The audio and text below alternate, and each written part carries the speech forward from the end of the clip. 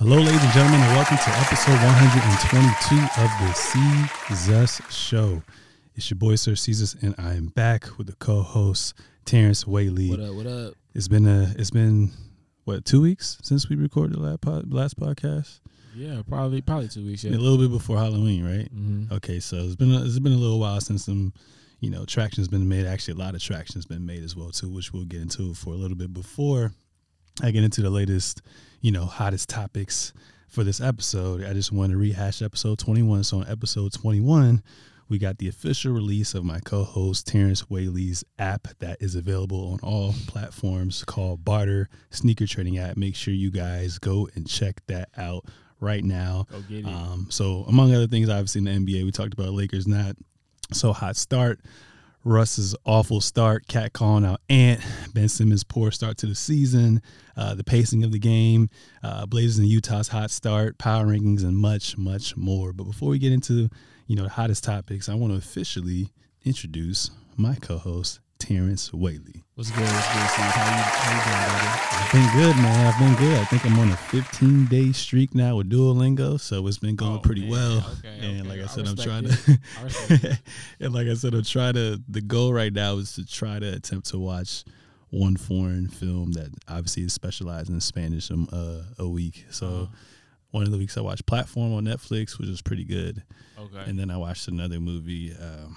What's it called? I'm going blank right here. It's called City of God. That came out like in 2003 or something like that. Okay, as well, and too. you're doing without the subtitles? I'm doing it with the subtitles because I'm still on the very, very beginner stages. But Gotcha. It's nice to kind of link the words, with what's on TV and what's being said and whatnot. So that's been pretty good and whatnot. So and I think I seen you on IG doing some modeling stuff. What you on with that? So one thing I want to kind of get back into is modeling as well too. I did a lot of that back when I was on the East Coast, and I really haven't found a thing over there. So right now what I'm trying to do is basically just get myself to get exposed to, different small, companies and basically from there kind of build up my portfolio and then release myself out into these bigger agencies and whatnot as well too. So that's been going pretty good. And then, slowly working on some mock-ups for the merch that I'm trying to get ready for next year. So I'll actually show you some mock-ups that I have and you can tell me which ones you like and whatnot as well too. But what's good with you, man? You going to Joshua Tree and whatnot? Yeah, man. Taking the shorty to Joshua Tree. Me and my girlfriend, we're gonna spend like a weekend out there this Saturday or this Friday actually. Gonna take her up there, and I got a few surprises for her. We've been wanting to take like a little mini vacation, so definitely gonna take her out, have a good time. But right now, mostly, my life has been like I've been saying about like new chapters and like just getting into new stuff. So I'm actually getting ready to move from the Ladera Heights, which is like over in Inglewood area, LA, to Echo Park here. I get on this side of town, and just explore a new neighborhood in LA. I feel like I've been here. It was 4 years in August, so just trying to tap into a new side of the city, and see like what I can run into out here too. So. Proud of you. Mm-hmm. Came a long way as well too, and obviously I'm gonna be there next week to get my free meal. I'm kidding. Even if it wasn't for no free meal, that just kind of entices me. I would still help you regardless. For sure, man. You always gotta have strong hands around to help a brother move. So I appreciate you. Okay. So we can go ahead and get started into this this interesting episode. So the elephant in the room, Kyrie Irving has been all over every type of platform that you can kind of think of, whether it's social media, the sports world, the politics world, every form of media he's kind of been on as well too. And why has he, kind of been all over the place is because he went on his social media and posted a documentary called Hebrews to Negroes, Wake Up Black America. And it's a documentary that's essentially on Amazon Prime. I thought it was free at first. I actually had to hit up Terrence. I was like, "Why you like we got the sites for for basketball, the sports and whatnot, but how you get this? Because I'm literally going through all my back pockets and couldn't find it." You're like, "Yeah, man, you just gotta cough up that $12," and I was like, "Okay, man, we'll see what's good."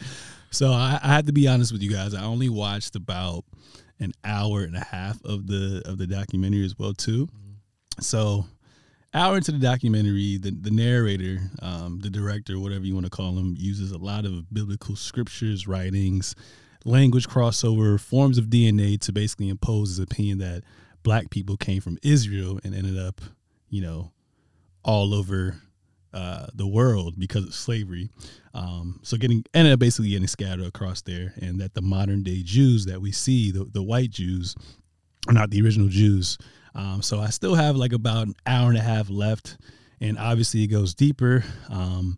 But from what I saw, I guess the anti-Semitism I'm seeing now is denying the white Jews of the true Jews of being the true Jews of Israel.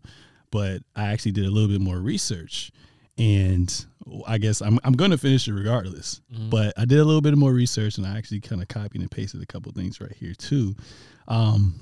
It says that the film also amplifies long-standing anti-Semitic tropes about Jewish power, control, and greed, including false claims that Jews control the media and disputes the identity of modern Jews, claiming they are religious converts who descended from the Khazars and have no historical connection to the land of Israel.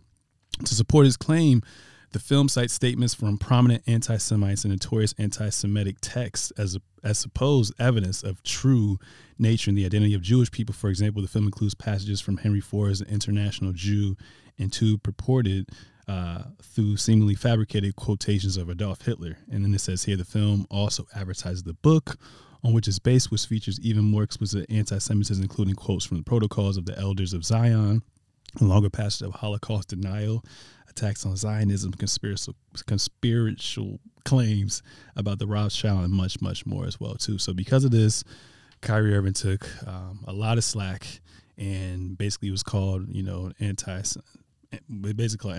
anti-Semitic as well too. He had a couple interviews to kind of basically clear the air with everything, but Kyrie can be a little bit stubborn and, try his best to kind of decipher things in a way where he doesn't answer, but answer at the same time. Mm-hmm. And because of that, he got suspended 5 games minimum. And I also believe he had to cough up $500K, and then also came with like a list of demands as well too. So the list of the demands are a little crazy. So the list right here reported to by Shams is he has to, 1, apologize and condemn the movie. He has to donate $500K donation to anti-hate causes. He has to be a part of a sensitivity training, anti-Semitic training, meet with the ADL Jewish leaders, and meet with the owner of the Brooklyn Nets, Joe Tsai, to demonstrate his understanding of everything as well too. And one of the last quotes we heard from Kyrie Irving is they kept asking him, are you anti-Semitic? Are you anti-Semitic? He literally was like, I can't be anti-Semitic because I know where I come from. In the movie, basically, like I said, if in his mind, even though he didn't publicly say it, based on what I've seen from the movie, if blacks are the bloodline he's from, which are the blacks that are original people from Israel, then he's technically Jewish, and he technically isn't anti-Semitic as well too. But I've known Kyrie or followed Kyrie for a long time, and I don't really get that from him. But he has to realize he's in a position of power. He's basically, in the sense of, as far as the basketball universe goes, he's kind of a global icon. So you really got to be careful with what you post, because whatever you post, there's going to be a lot of viewers, and people are going to dive into it as well too. Part of me thinks that he didn't watch it in its entirety, and part of me feels like, how you have some of your friends be like, "Yo, can you like retweet something for me? Can you post something for me?"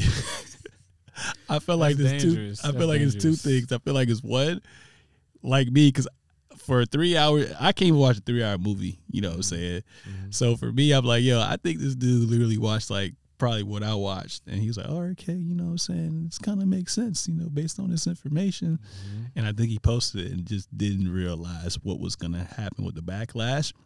And he's one of those people who doesn't like to be proven wrong. Mm-hmm. So when he had that original interview, I think he was just like standing on it as well too. But yeah. I mean, I just want to. Well, first, I've been I guess, obviously, like, just seeing the whole landscape and watching the story develop over the last week. And, you know, I first want to preface my comments by saying, I don't speak for UCs, but obviously I know you as a man and I know you as a person.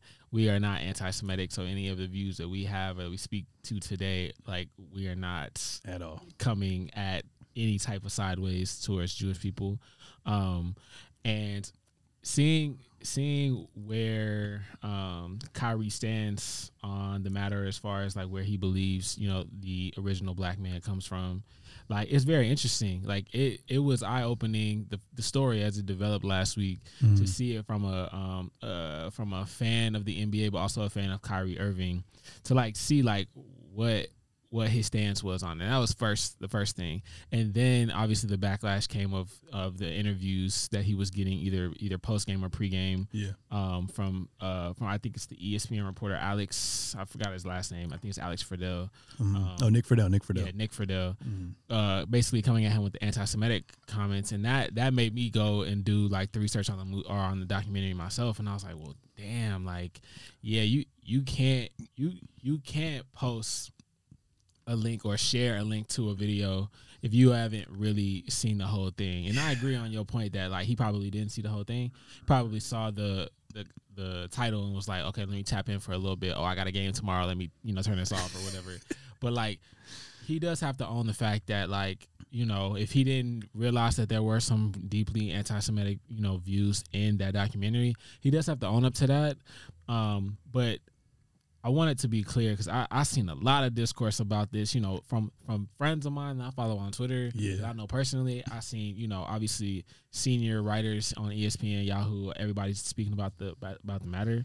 I just wanted to be clear, like, where I stand on it is I respect Kyrie for, you know, either believing that he feels like the original black man does come from Israel. Like, that's something to stand on. Like, we, you know, if he feels like that's what the case is, then, you know, I support him in that, because he was also very supportive in his Native American roots, and I gotta know that that's important to him as well.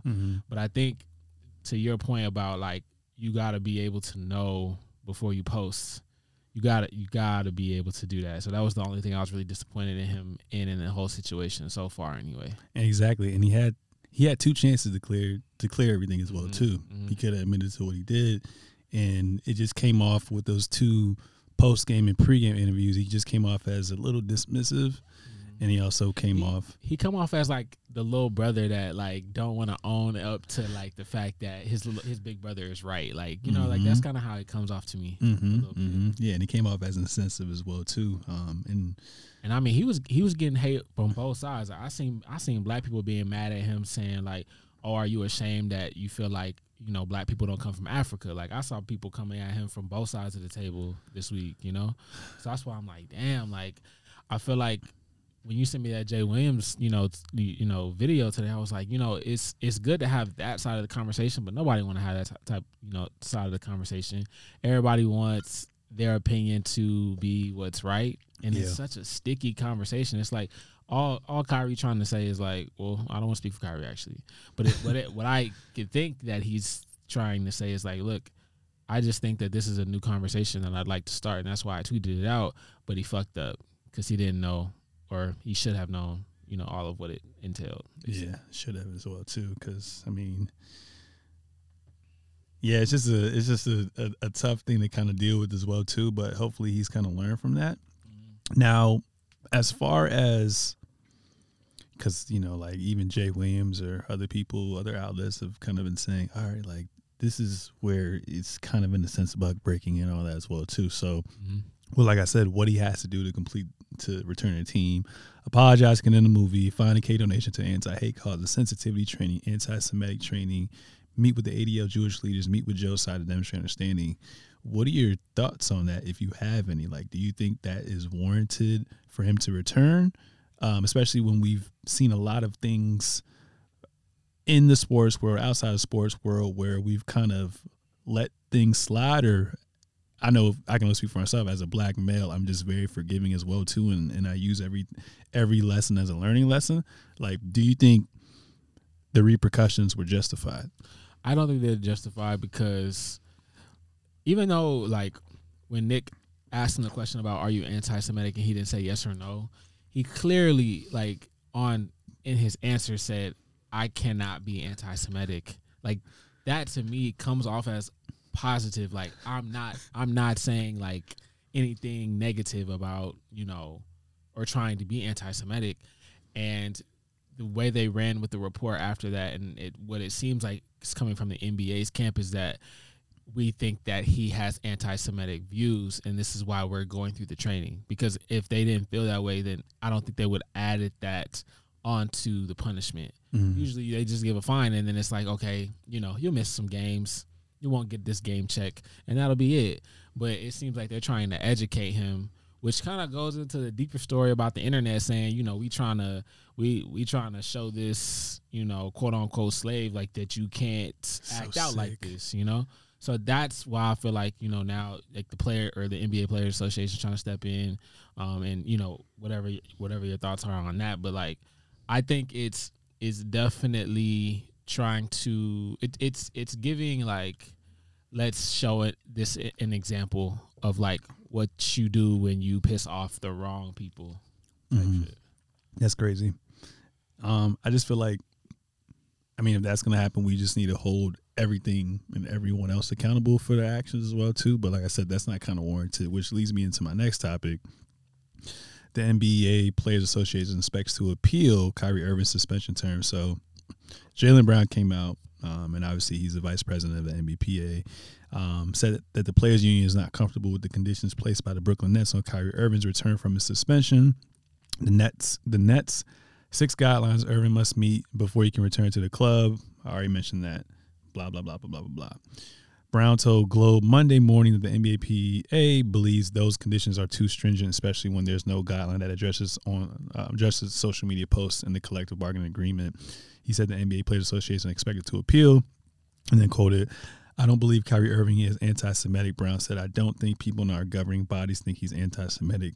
He made a mistake. We understand from an outside perspective how importantly sensitivity is to not condone hate speech and not condone anything of that nature. It's sensitivity to the dialect around that. We don't want to stand up for somebody in order to not condemn hate speech, but I don't believe Kyrie Irving is anti-Semitic, and hopefully the NBA feels the same way." Brown said Irving's future and how the league approaches the issue of the expression on social media could be clarified after Irving's meeting with Silver as well, too. What are your thoughts on the Players Association essentially being his representative on trying to appeal this egregious, set of guidelines he has to do in order to come back on the floor? So I respect Jaylen Brown a lot for stepping up and saying that, because I feel like, especially in the time of, I don't know if it comes across as standing up for Kyrie Irving, but either way, like it is very touchy to, either appear like you're not supporting, but at least trying to defend him or, try to stand with him on like the fact that the punishment was too much. I respect Jaylen Brown and the Players Association for standing up and making that, statement. And it's a slippery slope, see, because it's like, somebody watching this, or like, someone that, has a favorable opinion on, Kyrie not being anti-Semitic. It's like, well, to someone who is a part of the Jewish community, they could say, well, you know what, like, it offended me, so that to me makes it anti-Semitic. So like, that's hard. I can't speak on that. I really don't know. But like, when it comes to the Players Association, I think that they did the right thing because of just like what you said. It's not written in the guidelines to punish something of this nature of a social media post. That's what it said, right? Yeah. Okay. So if that's the case, then to me, this type of punishment is unprecedented when it comes to this particular situation. It again just seems like that there's some appeasing going on, and that is wrong because it's like trying to make an example out of something that doesn't have a clear punishment in the rule book. That's all. It's crazy. And I also wonder too, just from your opinion, do you think they wait for the NBA Players Association to basically have that ongoing conversation and be a representative of Kyrie before he hits the floor, or do you think he's going to be like fuck it, I'm gonna take care of these 6 boxes and try to get back on the floor. From what I know about Kyrie Irving, he's definitely not doing that. Like, Kyrie is the type that he's going to look. This is a different like side than a basketball question, but like I don't think Kyrie Irving gives a damn about playing for the Brooklyn Nets going forward. Because it sounds like during the whole situation this past week, he didn't answer Joe's text messages. Like, it doesn't seem like he's really in a rush at all. And I mean, I know he just lost the Nike, or the Nike deal was suspended, but it seems like he got bread because he's pissing off a lot of bread right now. And he seems like it's like, I'm good. I don't need these game checks right now. Like, so it seems like he will take his time and try to work with the Players Association, because the ultimate win for Kyrie is to be able to say, okay, yeah, I did wrong, but I won in a way that I didn't have to do these punishments to appease the quote unquote the man. Mm-hmm. The man. I like that too. Yeah, I really wish he watched the entirety of it as well too. So because I think the biggest point he's just trying to make is just to kind of open your eyes, and for people that don't have a clear context of their lineage, just to kind of do research on your own. I think that was basically the point of everything. But there's always going to be some backlash that kind of comes with it as well too. So we're going to continue to monitor that situation, and still, I guess, stick on Kyrie for a little bit as well too.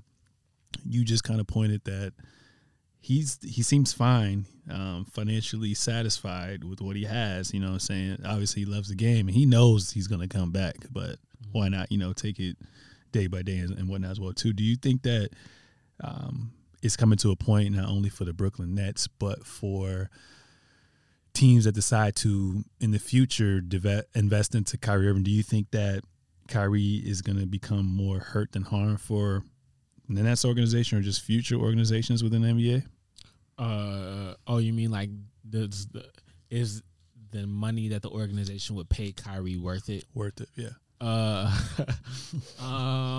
Honestly, bro, I think like I was saying with the Nike suspension, like I think that's kind of sounding the alarm that it is going to be more damage.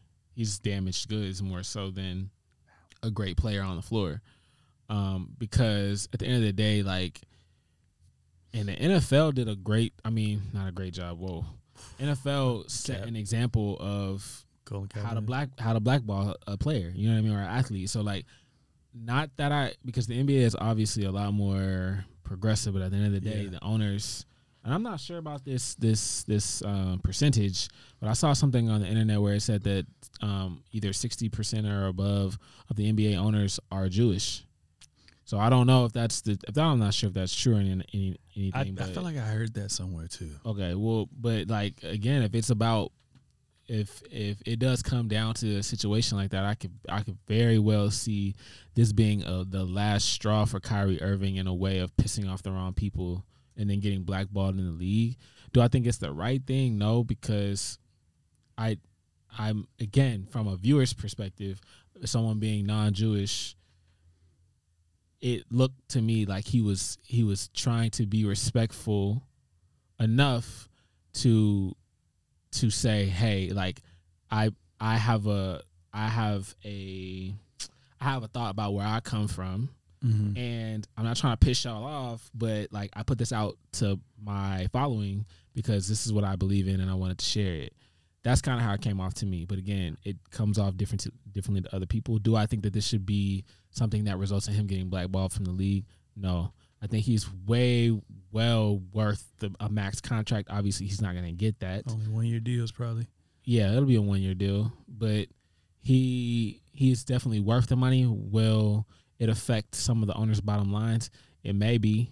Maybe. I don't know. But I don't think so. I think Kyrie puts asses in seats a lot like Zion Williamson, a lot like Giannis, a lot like LeBron. You know. Yeah, and I'm sad. I'm going to the Brooklyn Nets game on Saturday, And he and won't I'm be not there. gonna see him. So And I gotta wait till next year. the homies, one of my homies lives in DC, and he was like, I bought a ticket to the Wizards game. I wanted to go see that. He wasn't there either. So it's like, yeah, people want to see Kyrie He is dribble the box rock. office, yeah. You know, so That's crazy. And what's also crazy too is like I haven't really. Maybe I'm just not. Maybe my algorithms are just not like up to par. But I haven't really been seeing a lot of people blast also Amazon for even allowing that content to be up there and applicable because they're still making money off of it.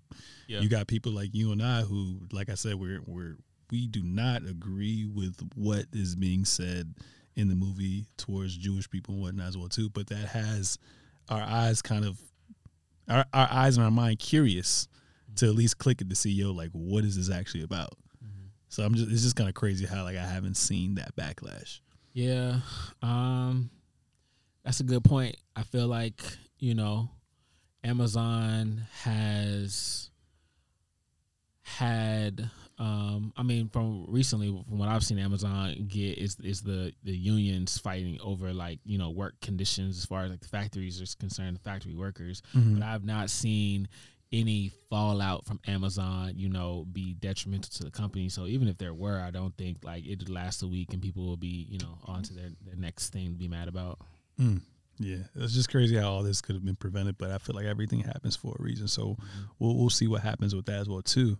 So transitioning from, this pretty crucial topic, but still staying on the Nets as well too. I mean, they're 11th in the Eastern Conference right now. They're 4-7.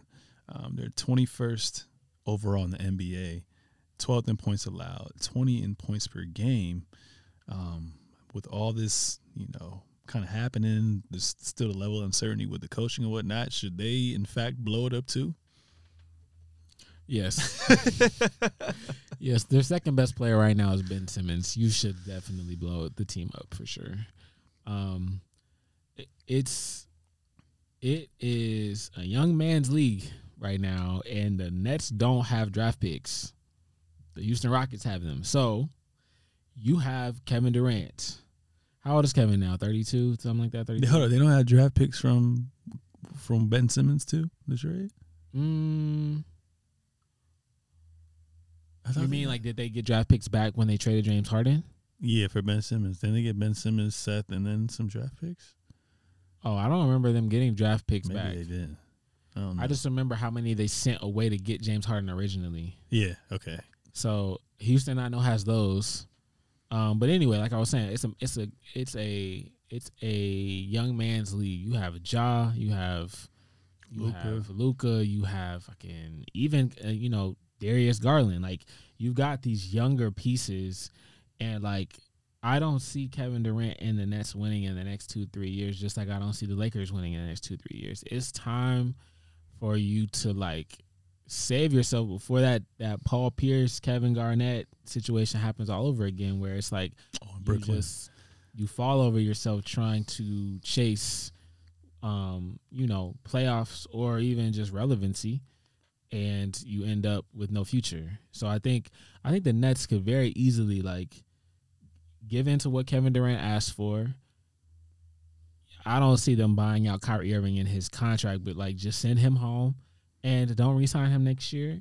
And I mean, I don't know what you can get for Ben Simmons, but like you could get a draft haul for Kevin Durant. Somebody will give if the Minnesota Timberwolves got Utah all them draft picks, I know Kevin Durant will get 5 at least. The thing that just sucks though about trading for Kevin Durant, you go gut your roster. Yeah. Mm-hmm. So it's like you can't really trade him. Yeah, I mean, unless you want to be a middle tier team, the team that trades for him.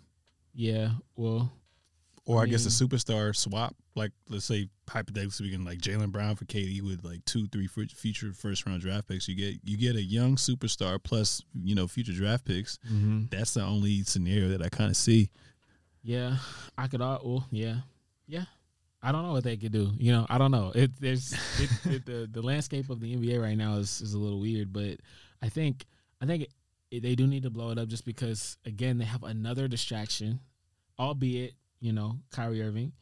You have a player that doesn't want to play basketball. He wants to be a model. Ben Simmons wants to be a model. Okay, I'm sorry. I'm not taking him seriously. I read a stat. He's averaging more turnovers than shot attempts. There's this parlay app that me and my homies use called Prize Picks. Shout out to Prize Picks. Hey, if y'all want to sponsor the podcast, let us know. But Prize Picks, they have this over under on Ben Simmons all the time. It's like 7.5 points. He always goes under. Like, that's the easiest parlay you could pick.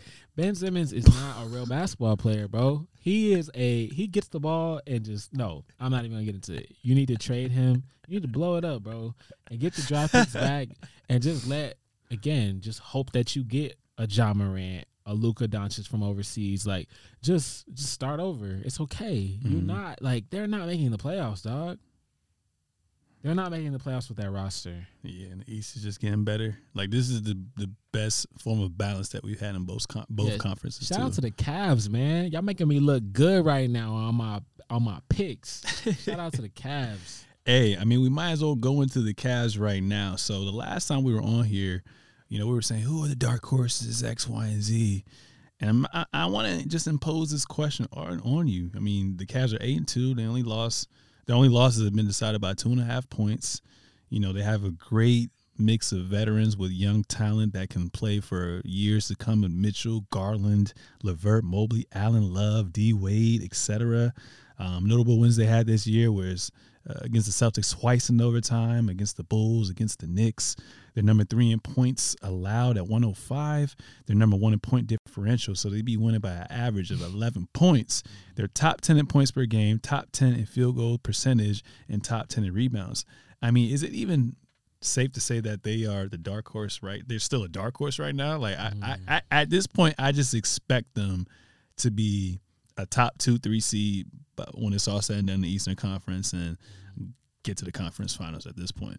Yeah, I'm always the type to wait until after Christmas Day. Like, I've always not even after trade deadline. So I usually kind of feel like I know which teams are legit, like, right after Christmas Day. Okay. Like, usually, obviously, like, the bigger name teams play on Christmas Day, but, like, up to that point, it's about 25 games. It's pretty good sample size. Like, it's a good where I can, like, tell, like, okay, which players are going to carry their organization throughout the season. Are those players durable? Do I think that they can get through, and win the games that are needed to be a top seed in the East and West?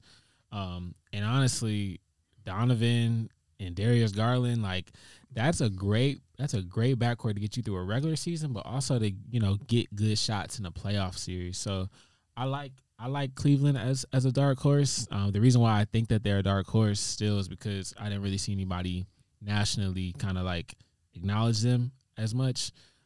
So they're still my dark horse in the East. Out west, it's still kind of murky. I'm really not sure. I mean, I was upset because I really thought. I don't even want to say this, but I was going to give Minnesota like a little chance because of what they showed me last year. But them guys, they're a joke. I don't know why you traded for Rudy Gobert, but anyway. But yeah, my West pick is still kind of up in the air. I haven't decided yet. Yeah. No, the Cavs should be the Cap. And the thing is, with the level of uncertainty that's going on in the NBA, like we're going to talk about a little bit later with the Warriors or the Clippers or the Lakers, Miami Heat, like these teams, we're not used to these teams playing like this. So it's very good that they are basically one up on all these teams as well too. So they can afford in the future to sit out a couple games, to rest towards the end of the season as well too. They're really light years ahead right now as far as the record goes as well too. So that's going to be interesting. But I'm still curious to see with those two guys in the backcourt that are not necessarily known for their defense, how is that going to pan out in a 7-game series when you go up against the Boston Celtics? Obviously, you don't got Ime Udoka, but they can lean on their experience, or like the Greek Freak, or if Miami, starts to get it together as well too. How are they going to fare when they get put on islands in the fourth quarter, when you just lean to your superstar, one-on-one, get the mismatch, get the bucket, or draw enough attention to get the open shot to someone else. So it's going to be interesting to see them guard from a defensive standpoint in a 7-game series. Yeah, I could definitely see just off the top of my head Milwaukee being the problem, like, that they'll run into. And there's nothing you can do about that. All the East teams that were good when LeBron was in the East, like obviously you got Toronto. Seems like years ago. The Hawks, like you just run into a player that's just insurmountable, dominant. I could see that happening to them, even though they have a great roster. I could definitely see Chris Middleton, like, abusing them. So, so yeah, to your point, like they could definitely lose to Milwaukee, but hey, sometimes the right shot falls sometimes, and you can win. You can steal a game one, like, and you never know what happens in that type of situation. So, we'll see. But yeah, I agree. Defensively, they will be challenged. Shout out to the GM for the Cavs, man. Yeah, I got to see them live the other day against the Clippers, and they are a great basketball team. And Donovan Mitchell, take away the defense, he literally looks like if D-Wade had a kid that's in the NBA. That's him right there. A dream matchup that I kind of want to see, because a lot of people are saying, like, is this the new best backcourt? I want to see them go up against Trae Young and DeJounte Murray in the 7-game series, like a first-round matchup, like a 3 versus 6 seed or something like that. I think that would be fire. And shout out to DeJounte Murray, man. I miss you from the San Antonio Spurs, but had to let you go because we trying to take and get a good and get that good pick in Victor, man. But that would be a great series, honestly. Okay, yeah, I would like to see that. I know, Trae obviously got that competitive fire in him. Obviously, I'd like to see the Knicks theatrics again, but they're not even looking good either. But we'll see. I think in that series though, I obviously take Cleveland. I think that they still have a lot more well-rounded players that I like more. But we'll see. I think Devontae had like 36 the other night. I think I looked like he's against the Bucks. He's ingratiating well, a lot faster than I thought he would too. Without Trae. Yeah. So I respect it. Now, like you said, LeBron kind of dominated the East, obviously, for damn near a decade and some change and whatnot as well too. And it seems like now it's Giannis' league. With the Bucks being 9-1. Having no Middleton, who is their closer, who is what many would say is the second best player. No Joe Ingles still recovering from that, ACL injury. This year Giannis is averaging 32 points, 12 rebounds, 5 assists, and shooting 54% from the field. And the Bucks are 9-1. I know it's kind of early; it's only been 10, 11 games, but could he possibly win his third MVP this year? Because I know last time we were talking about our top 5 MVP candidates and all that whatnot. You said, and which I agree with, there's a lot of the media goes with the narrative for the MVP, but do you think this is a good enough narrative to get him in that conversation to get that third MVP potentially? Yes, definitely. I mean, the story is there for him to to obviously have this high of a record and maybe even finish with that the best record in the East, maybe even in the NBA. With part of the season going without your second best player, that's a great story. I just think it will be.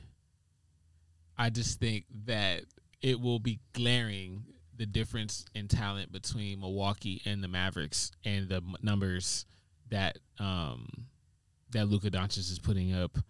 That they will try to give, because they always do that. It's always like, yeah, we gave it to Giannis already. Let's give our first one to Luka. It's obvious. Like that's usually they get voter fatigue, and I hate that. But I'm more so leaning on Luka. Like I like what I'm seeing from him in the very first 10 games of the season. But I do think that Giannis could obviously be in the voting, can finish top 3 for sure. I still think it's probably Luka, Giannis right now, and then Ja Morant still at the. Ja's been he's been putting up his numbers, but I feel like the media has been like kind of quiet with him the last week or two. That's the thing. It's like it's about how many nationally televised games you have, and then also just like Ja obviously has the wow factor. I watched the replay. He comes off from like the weak side to like completely obliterate some block shot that he had from like somebody coming into the lane. I was like, God damn. You're a point guard. What are you doing? But he definitely has that wow factor. Giannis has it too. Luka has it. So I think it's definitely them 3. Okay. Yeah, I agree with you. I mean, like I said, Dame just came back. And shout out to Dame young in Portland, ones, they're still playing very well. The young young ones stepped up. Holding it down. I really like Shaedon Sharp's game, dog. Like he is. Mouse is crazy. I didn't get to see him play at Kentucky, obviously, because he just never. I think he was injured or whatever, but he never showed up to play at Kentucky. I didn't know his game was like that. I didn't really watch his high school highlights like that. But I didn't know he could get buckets the way he's getting them. He's going to be a star. I think like a 20, 25 points per game guy, bro. Like, I don't know how long. I mean, I guess Damian will get the grandfather treatment, in Portland and never get traded, kind of like Kobe in LA, which is crazy, especially in today's NBA. But I think once, if ever, Damian starts to come down a little and Shaedon kind of usurps, because I like what I'm seeing from Anthony Simons as well. But I think Shaedon Sharp might have a little bit more, like just a little bit more than him. And I think he'll start to become like a franchise player for them. I think he's that good. Interesting. And also shout out to De'Aaron Fox, man. Like you said, we don't really get to, unless you have League Pass or are a diehard fan, you're not watching these bottom tier / low market teams. We need to get De'Aaron Fox up out of the Sacramento Kings and go to a team like the Suns when Chris Paul old ass just can't play no more. Just right there with Devin Booker, which makes me go into my next topic. Suns Cam Johnson towards meniscus. So Cam Johnson underwent a successful meniscectomy procedure this past Tuesday on his right meniscus tear suffered in Friday's loss to Portland of last week. According to Healthline.com, a meniscectomy procedure involves making a large incision that exposes the knee joint and removing the damaged part of the meniscus. The incision is sewn or stapled closed. Considering the type of procedure, Johnson could be back in a couple of months, which is good news. The Suns haven't released a timetable on his return. Johnson has missed Phoenix's last 2 games. Right now, Phoenix is number 2 in the West at being 7-3. Cam Johnson's doing pretty well this year, averaging 13 points per game and shooting 43% from 3, playing that stretch 4 position. I think the only thing that kind of sucks is his contract year. But granted that he can come back, hopefully he can get the money that he's looking for as well too. So I guess my 2 questions for you is, how do you think the Suns is going to fare being a man down, being someone who's huge to, their championship aspirations? And obviously we heard about Jay Crowder. They just want to try to shop him and send him home. How do you think the Suns are going to fare? And then also, do you see a situation where they're like, actually, Jay Crowder, can we have you come back? First and foremost, I want to UNC, right? Yo, you know me. Yeah, I gotta tell you, bro. Hey, I'm feeling bad for my fellow Tar Heel, Cam Johnson. Get back right, man. You are a crazy good shooter, bro. You are very, very missed, I know, in the Phoenix Suns offense. And shout out to Carolina. We won last night. VCU won too by like 18. In the opener. Shout out UNC Wilmington. That was a great game. But yeah, I mean, as far as like how they will fare, they'll miss him. I think they play better chemistry wise when he's on the floor. I can see like the ball pop a little bit faster. I do not think Jay Crowder will come back. I do think that relationship is tarnished. Yeah. I think I saw like earlier in the season, Chris Haynes had reported like one of their games when they were on I think it was on ESPN or TNT. He had reported like the reason why he not playing with the team isn't because he wasn't starting, but I'm thinking that's a lie. I think once Cam Johnson showed that he was the better player, like Jay Crowder got in his feelings, was like, I want to be traded. So I don't think that now that he's gone that he's going to want to come back. That's dead. But I think now when I think they'll, drop, a few games just because I think that the chemistry will be tougher. I'm not sure who they're putting in the lineup for Cam now. Do you know? No, I really haven't been paying attention to who they've been starting. I think they'll be okay, but they won't be as good. They'll drop a few games while he's gone. If he's gone for 2 or 3 months, that could be a problem. Because I think he's averaging like a good 13 or so, 14 or so points. That's something that you're gonna miss. He's not the greatest defensive player, so I don't know exactly, who they have to. Torrey Craig is starting in replace of him. Yeah. That's you're definitely dropping a few tiers and shooting. But and also, sorry to butt in. I think Chris Paul might miss some time too. I think they said he had like a sore heel already. I'm like, yo, you only 10 games into the season. I think that they are good. I think they're happy about that because I don't think they want to play Chris Paul, bro. Until the playoffs. On the low, I don't think they want to play him because they be pulling him in the fourth quarter sometimes. I mean, he's a little older, and obviously teams picking on him. But they picking on him, and they don't want him on the floor when they picking on him. So I don't know. I mean, maybe that's a blessing in disguise, but obviously you need his leadership. So I'm not going to disrespect him like that. But the Phoenix Suns are going to take some losses for sure. They're missing those two.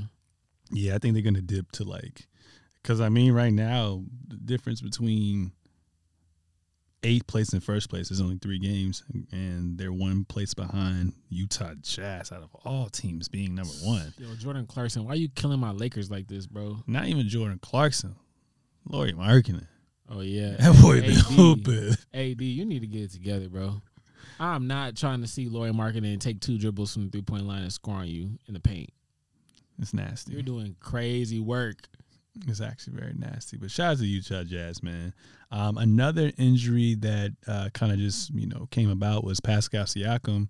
They said he may be out a minimum of 2 weeks with a right abductor strain. And right now, the Toronto Raptors currently sit 5th in the East, being 6-5. He's leading the team in points, rebound, and assists. 25 points per game, 9 rebounds, 8 assists, 48% from the field, and 35% from the 3-point line. And yeah, they're going to be without him for a while. And the good news is that Fred VanVleet just came back as well too. But I mean, obviously they're kind of up and down. They got Nick Nurse, they got the culture intact and whatnot as well too. So I don't expect them to dip too much, especially with a lot of uncertainty, not only in the Eastern Conference but the NBA in general. Do you think they stay above 500 while he's out? I mean, Scotty Barnes got to step up. Ah, man, damn! I was gonna say that. I'm sorry. I was just gonna say the real story is whether or not Scotty Barnes is going to elevate his game. I think this is a great time for him to step into that. You are a former number 3 overall pick, something around that area. I know he was like top 3, top 4. I think. Hey, it's time. You got a great chance to highlight your offensive game. I know it's not polished yet, but it's a time to get in there with Fred VanVleet and Gary Trent Jr. and see what you can do. Yeah, like in no way should Gary Trent Jr. and OG Anunoby have more shot attempts than you. Facts, yeah, facts, and that's the thing. It was somebody else I was talking about that with. It was another former. Oh, yeah, no, that's not the same situation. I was gonna say James Wiseman because I know again, top 2 pick needs wants to get that contract. So I know that he probably wants his shots too, but that's a different story. Yeah, I mean, we might as well get into that as well too. I mean, what the fuck is going on with the Golden State Warriors? They're dead last in points allowed at 120 points per game. Yeah. They're number 3 in points per game, so that's kind of good as well too. But they've been getting smacked. I don't really understand like what's been going on. And right now, I mean, they won. Granted, they won the other night with a controversial call. The refs came back and said that the Kings basically that they said Steph Curry traveled, and then that what's his name, Kevin Huerter, is that his name? Actually got fouled, so he should have went to the free throw line, and the game would have been different as well too. But right now, the Warriors are 12th in the Western Conference, the reigning champions, and they're 4-7. What do you think is going on with them right now, man? Look, man, I think it's the classic new school versus the old school. Like, you remember, I think it was the 2004 Olympics when it was Allen Iverson, Tim Duncan, and somebody KG. else. And then you had Carmelo Anthony and Dwayne Wade and LeBron James. You had the old NBA that's got championships, MVPs, and the up-and-coming guys who, want to show that they can do what they want to do as well.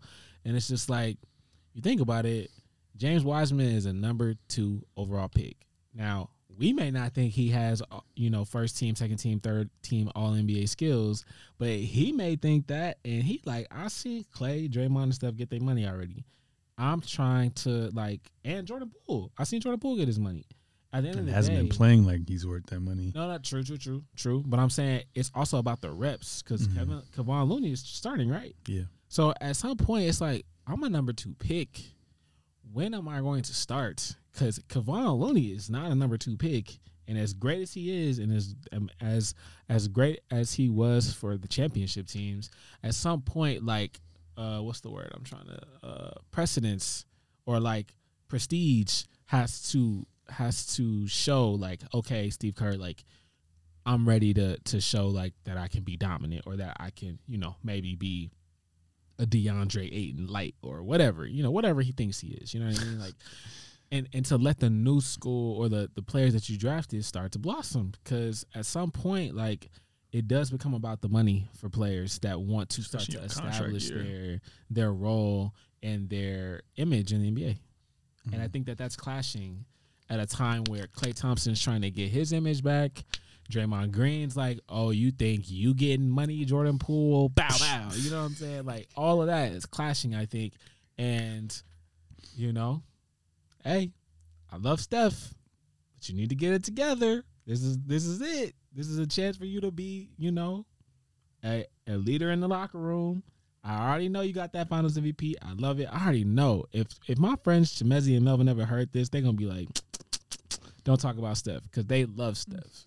But at the end of the day, you gotta rally the troops, because it's not going to look good if y'all are still losing record post-Christmas. Yeah, and they're the defending champions, yes, which doesn't make sense. Too much talent.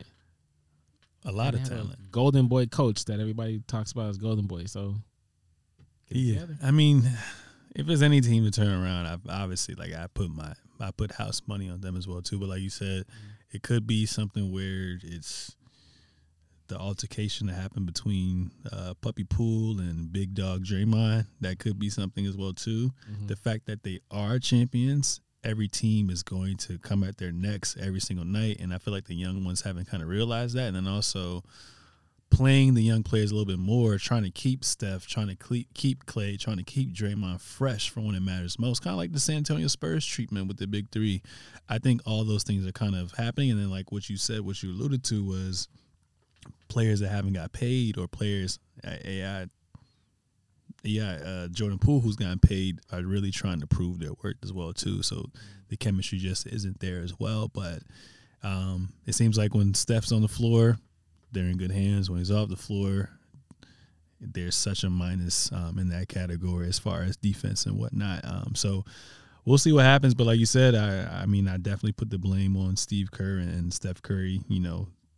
They're basically the head of the snake. So we'll see what happens with that as well too. But that would be nasty if they're under 500 by Christmas time, and it's about to be mid-November before the blink of an eye. So it's gonna be real interesting with these in general, with these NBA hyped up Christmas games, because that's when most people start tuning in to watch the NBA. That's when I tune in. I'm not gonna lie to you. Like before, I got on the pod. Like I was like, okay, well, I gotta tap into some earlier than usual. Mm-hmm. But because usually I'll tap into like the first 5 or 10 games of college basketball, and then by then it's Christmas time, and then I'm on NBA. So interesting. Another Western Conference team that I kind of want to talk about, but more so the player, I guess the team and the player, is this guy right here. Can y'all see him? Mr. Fun Guy. Kawhi Leonard has only played 2 games. The Clippers are currently 7th in the West at being 6-5. And apparently, I guess Kawhi suffered stiffness in his knee 2 weeks ago against the Oklahoma City Thunder when he was warming up, so they pulled him off. And they sent him back to California, back to LA to kind of work on his knee. They have a new term. It's not load management. It's like right knee ACL management. I don't know what the type of load management is called right now, but apparently he's been participating in individual workouts, but there's really no time frame for Kawhi Leonard to come back. So he's missed his 7th straight game because of his right knee injury management. And he's expected to miss, the next upcoming games as well too. And it said here by Ty Lue, there's really not a time frame of what shit is so funny, bro. No timetable. No timetable. Right knee. For when he's coming back. Clippers coach Tyler said when asked if Landon stats is considered more week to week than day to day now, the biggest thing is just the testing that he has to go through with the medical. They called that boy day to day to week. Oh no! The biggest thing is just the testing that he has to go through with the medical and the slow progression of just getting better every single day. And so we're just taking it day by day right now, not really a timetable. What are your thoughts on this whole situation with Mr. Load Management, aka my favorite player? Hey, bro, you don't want to know my thoughts on it. Look, I heard, in my group message. In my group message this week, somebody said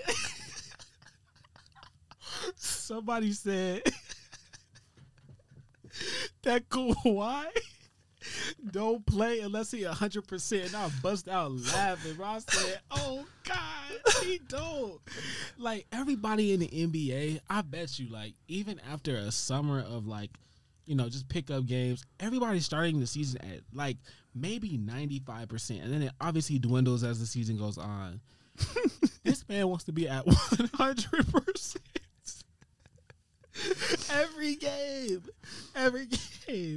It is costing his team. It's costing his team, and I just, hey, I feel most sorry for Paul George because it's like, hey, like. He is coming down off of his prime as well. Like at some point, like these are your better games that you're ever going to have in your career. And it's like, I know Paul George wants to win a championship. Like I watched him in Indiana, like battle LeBron. Like I know he wants it. Whether he's good enough to do it on his own, obviously has shown that that's not the case. He needs Kawhi. So I know, especially seeing that the organization across the hall isn't good, like this is a great time for them to, try to, get out on this window.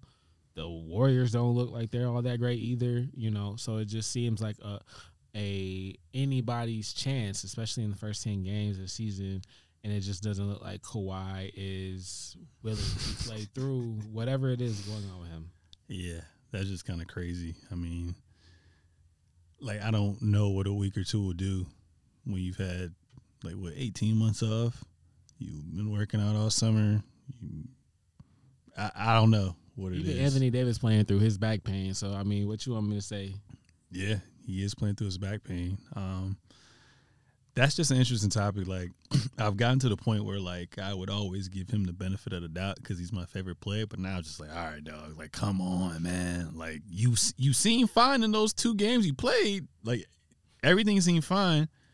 But I think he does have a history of like having like degenerative knees or some shit like that as well too. But like you said, like it's funny, but like that's actually factual. Like this dude don't play unless he thinks he's 100% unless it's the playoffs. Like, but you like you said, you're being a detriment to your team because you're not building that camaraderie, that chemistry with them as well too. So. Yeah. I just don't want it to be a situation where you don't come back damn near until like All-Star break and you have to figure some shit out on the fly. But Kawhi is like one of those KDs, one of those Bronze. He's one of those players where you can plug in on any team and they'll figure it out. But it's better to kind of get those reps in and get familiarity with the team to kind of make that push as well too. I mean, right now they're 6-5. You mentioned they got Paul George, who's one of the top 20 players in the NBA. Depth is crazy. Marcus Morris, John Wall, Norman Powell, Ivaka Zubac, Reggie Jackson, Luke Kennard, Terrence Mann, Robert Covington. They have the pieces to be a playoff contending team, but if you don't have Kawhi, you're not going to get to the promised land. So it's day and night with him in the lineup and not in the lineup. So we'll kind of see what happens with that as well too. But Boardman, I know you already been getting paid, but like, come on, man. Like, you're the reason why I got the season passes, and I didn't even get to see you. So I saw you actually on the bench, all black, sitting down. Your knees look fine. You got hype when you saw a dunk. It was good with you. Yeah, but man, he all in them New Balance commercials, man. That's what it is. Yeah, I guess so.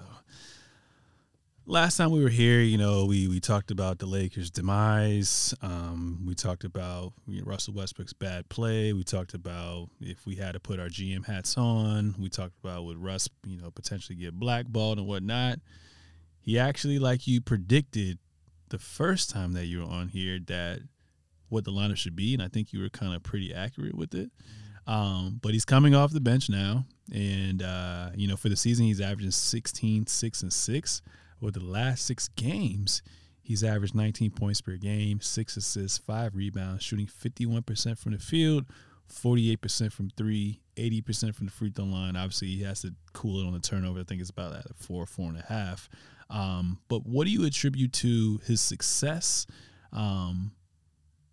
with the Lakers? And I guess after that, man, even though he's doing great, you clearly can't point the fingers at him now.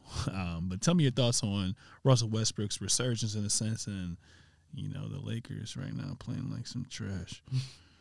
Well, I would like to say first and foremost, thank you to Russell Westbrook for, at least for now, seeming to have accepted your role of coming off the bench. That was huge. Not that it's going to save our season or anything like that, because it's not, but I just want to say you are now making the games a little bit more enjoyable, that I'm now watching you play the game that you seem to have fallen back in love with.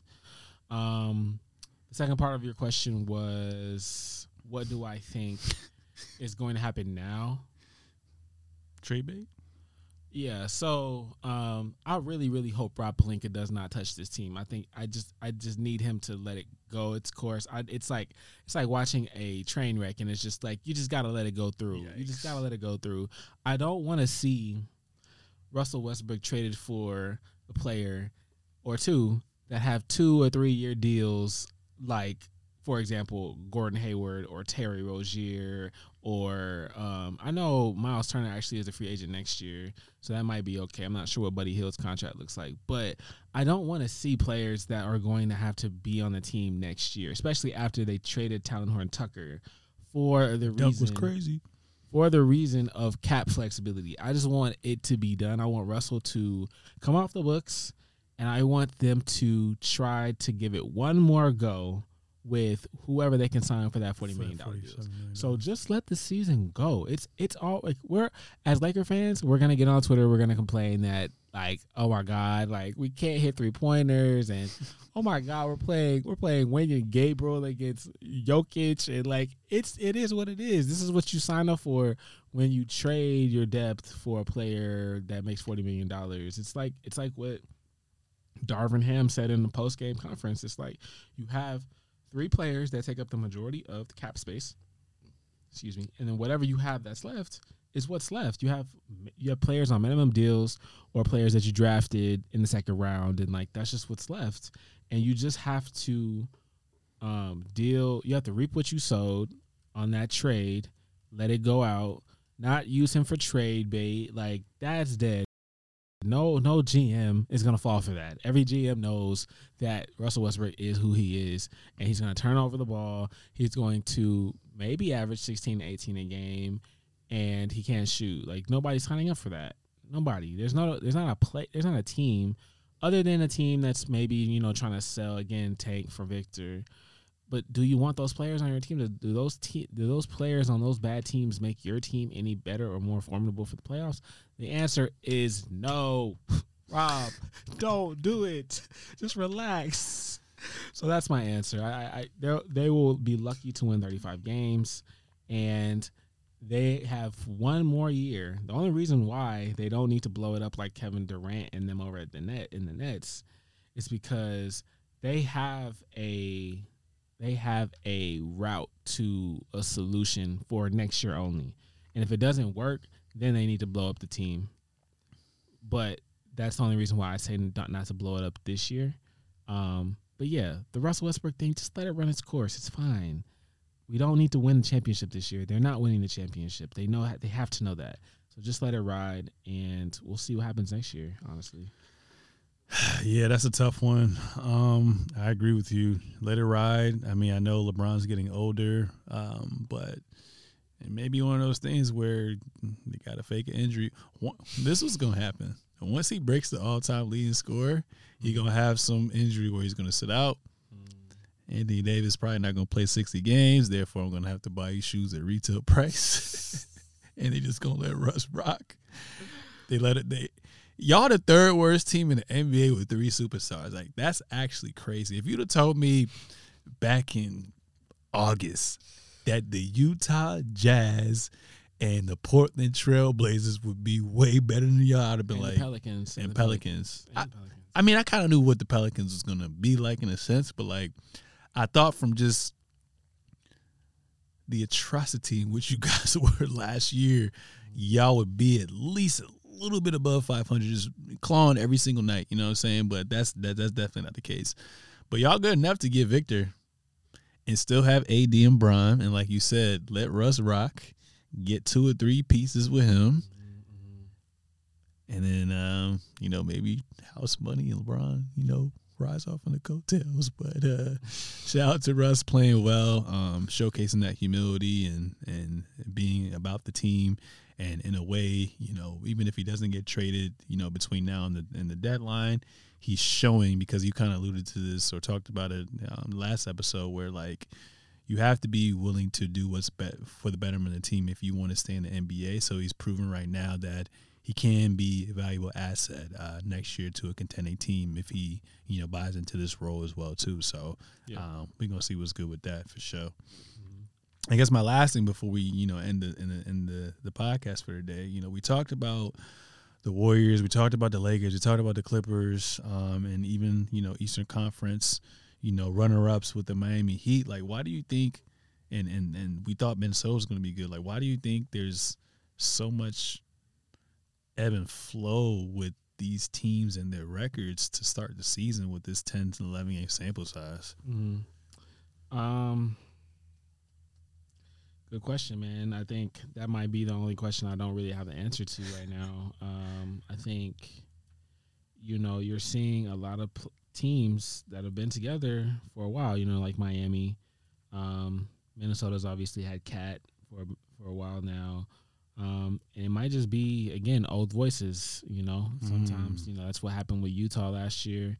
You ultimately, hit your ceiling, or you kind of stop believing in that roster, or hey, you see Tyler Hero get a contract, should I get a contract next? Like, it might be a lot of anything. It could be team chemistry, who knows.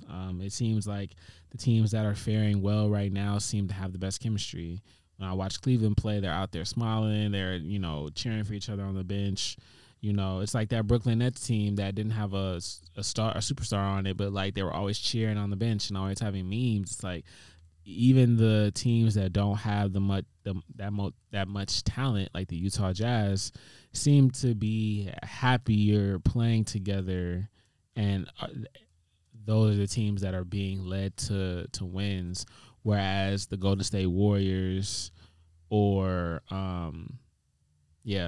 teams that don't have that chemistry or seem to be having a little bit of jealousy in the locker room seem to be having a little bit more trouble. No, that's interesting. I'd have to agree with you. If I had to point to a couple of things, definitely the chemistry within these teams as well too. Ego and what you kind of contested to with the contract situations, playing time, accepting their roles, contentness in a sense too.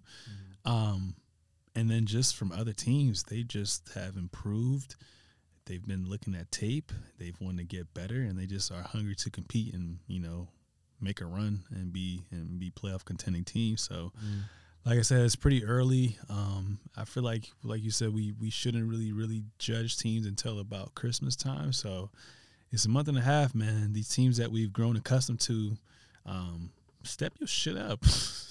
Like, come on, man. But it's just crazy how we're seeing like that transition, like you said earlier, with these old heads slowly getting kicked out, and the new heads are the ones that are on top right now. So it's kind of crazy. I never thought I would kind of see that, but you just never know with the NBA. So any closing remarks or anything? Shout out to my girl Siobhan. I know you gonna be watching this. You always be watching all the episodes first thing in the morning. We appreciate your support. Yes, sir. Shout out to Siobhan. Holidays coming up. If you ain't spoken to your family all year or whatever, speak to your family. They love you. and call your mom, call your dad, because, at the end of the day, you never know, what can happen in this world. And, you just want to make sure you stay close to your family members, not only during the holidays, but, all year long. So that's my closing remark, just to make sure y'all stay close to your family. That's all. Yeah. I mean, there's really not that much to say, but always try to plan ahead and realize that every human being, regardless of the situation, has 24 hours in the day to make an impact to better themselves, their loved ones. So utilize that. Time management is key, and just having belief in yourself and surrounding yourself with like-minded individuals and not being ignorant, staying curious, and just wanting to improve yourself. So that's all I got to say. Ladies and gentlemen, that was episode 122 of the Seezus Show. Make sure to subscribe on all forms of social media at the Seezus Show, at Sir Seezus, at Terrence Whaley _. We are out. Peace.